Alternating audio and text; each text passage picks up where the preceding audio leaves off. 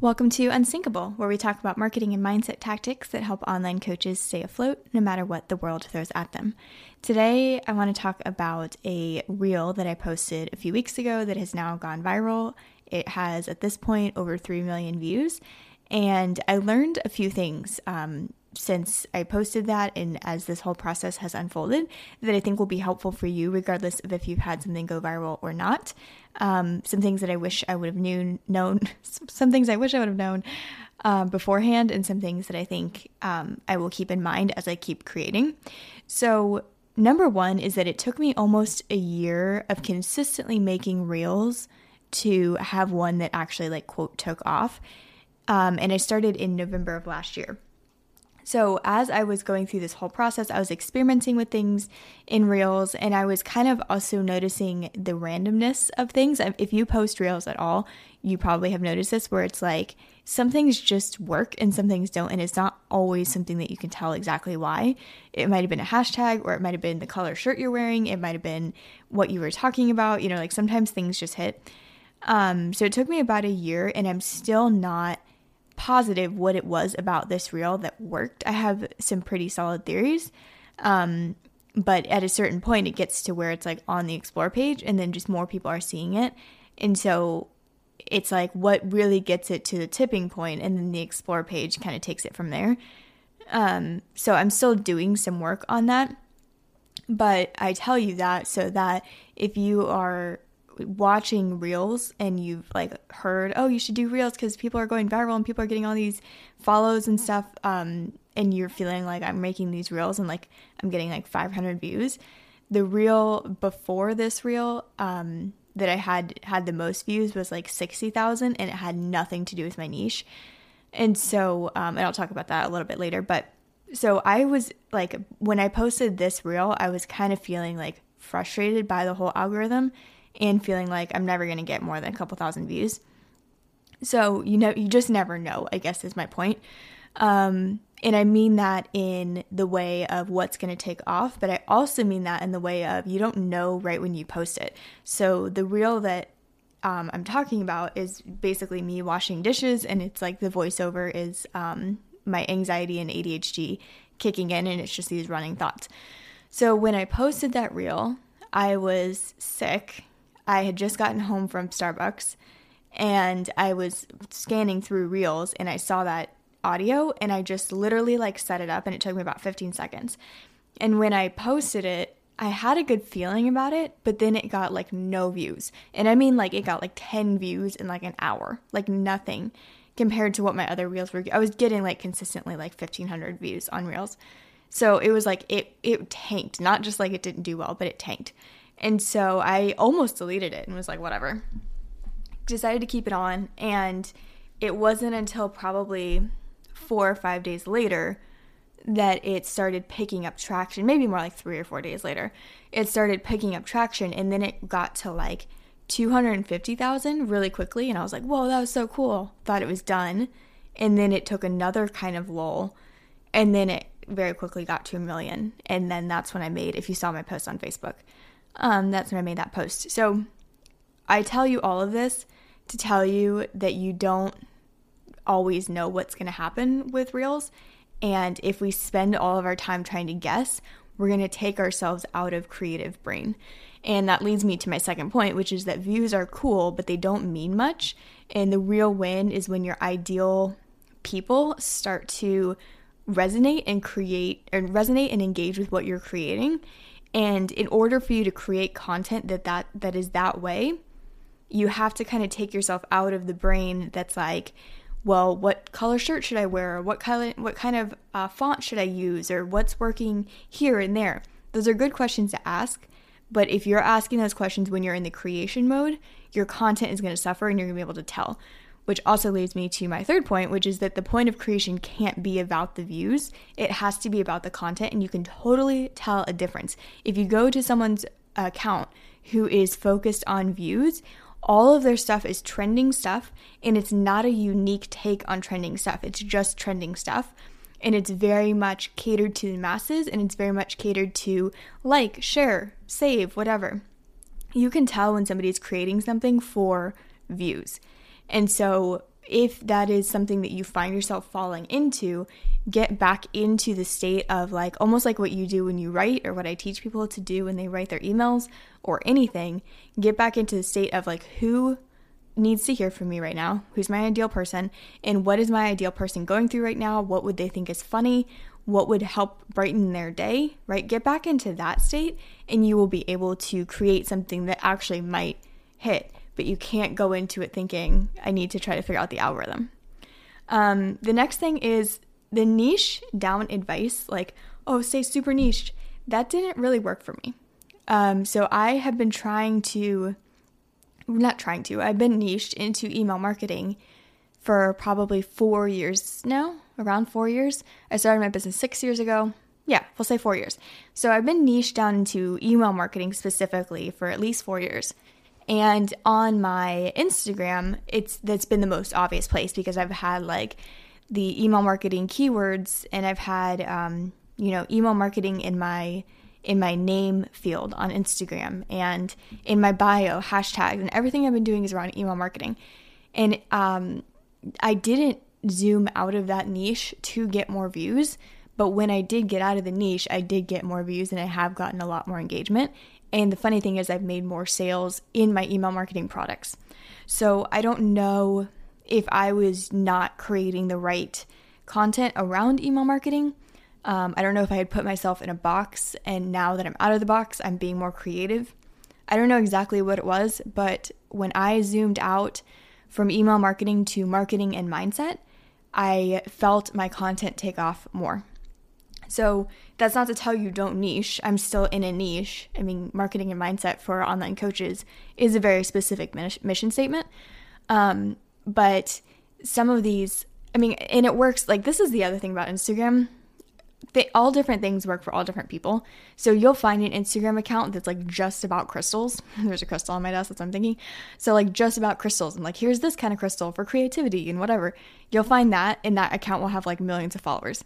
So I'm not saying that being niche doesn't work.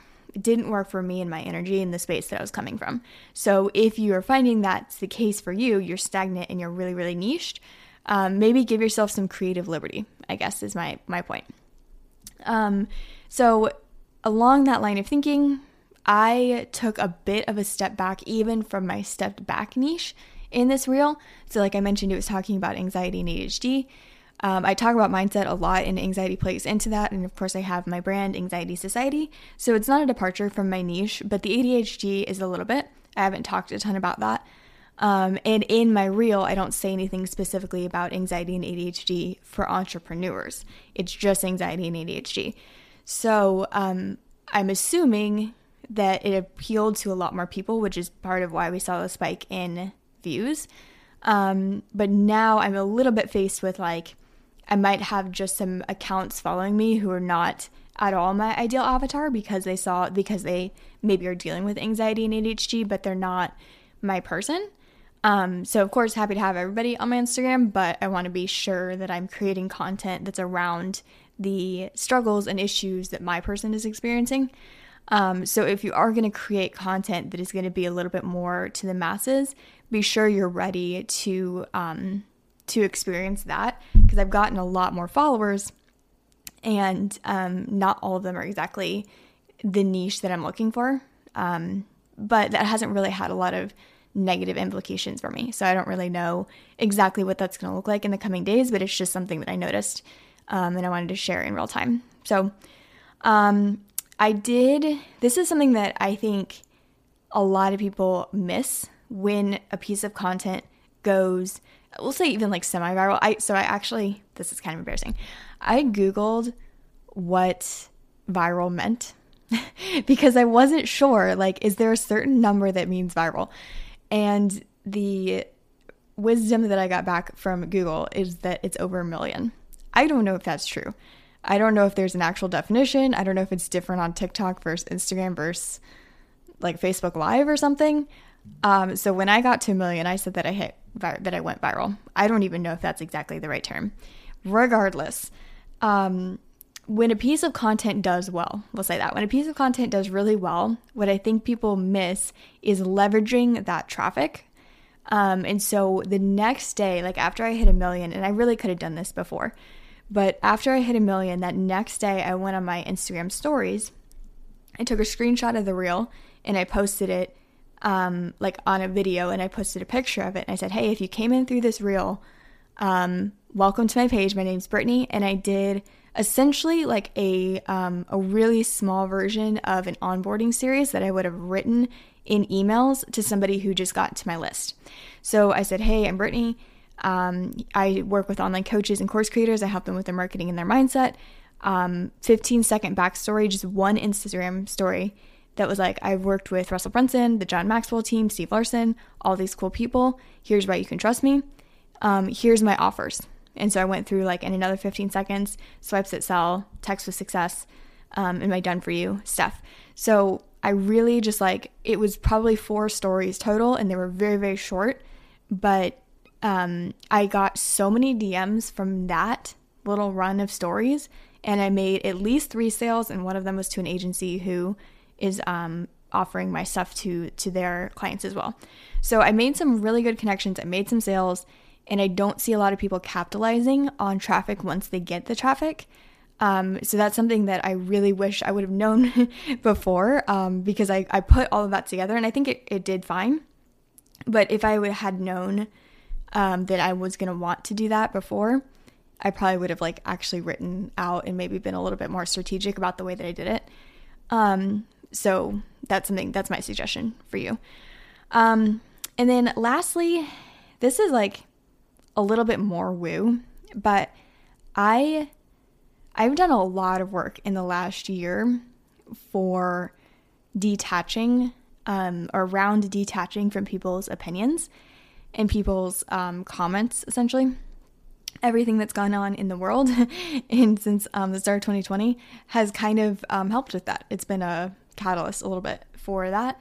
And so I think we get what we're ready for.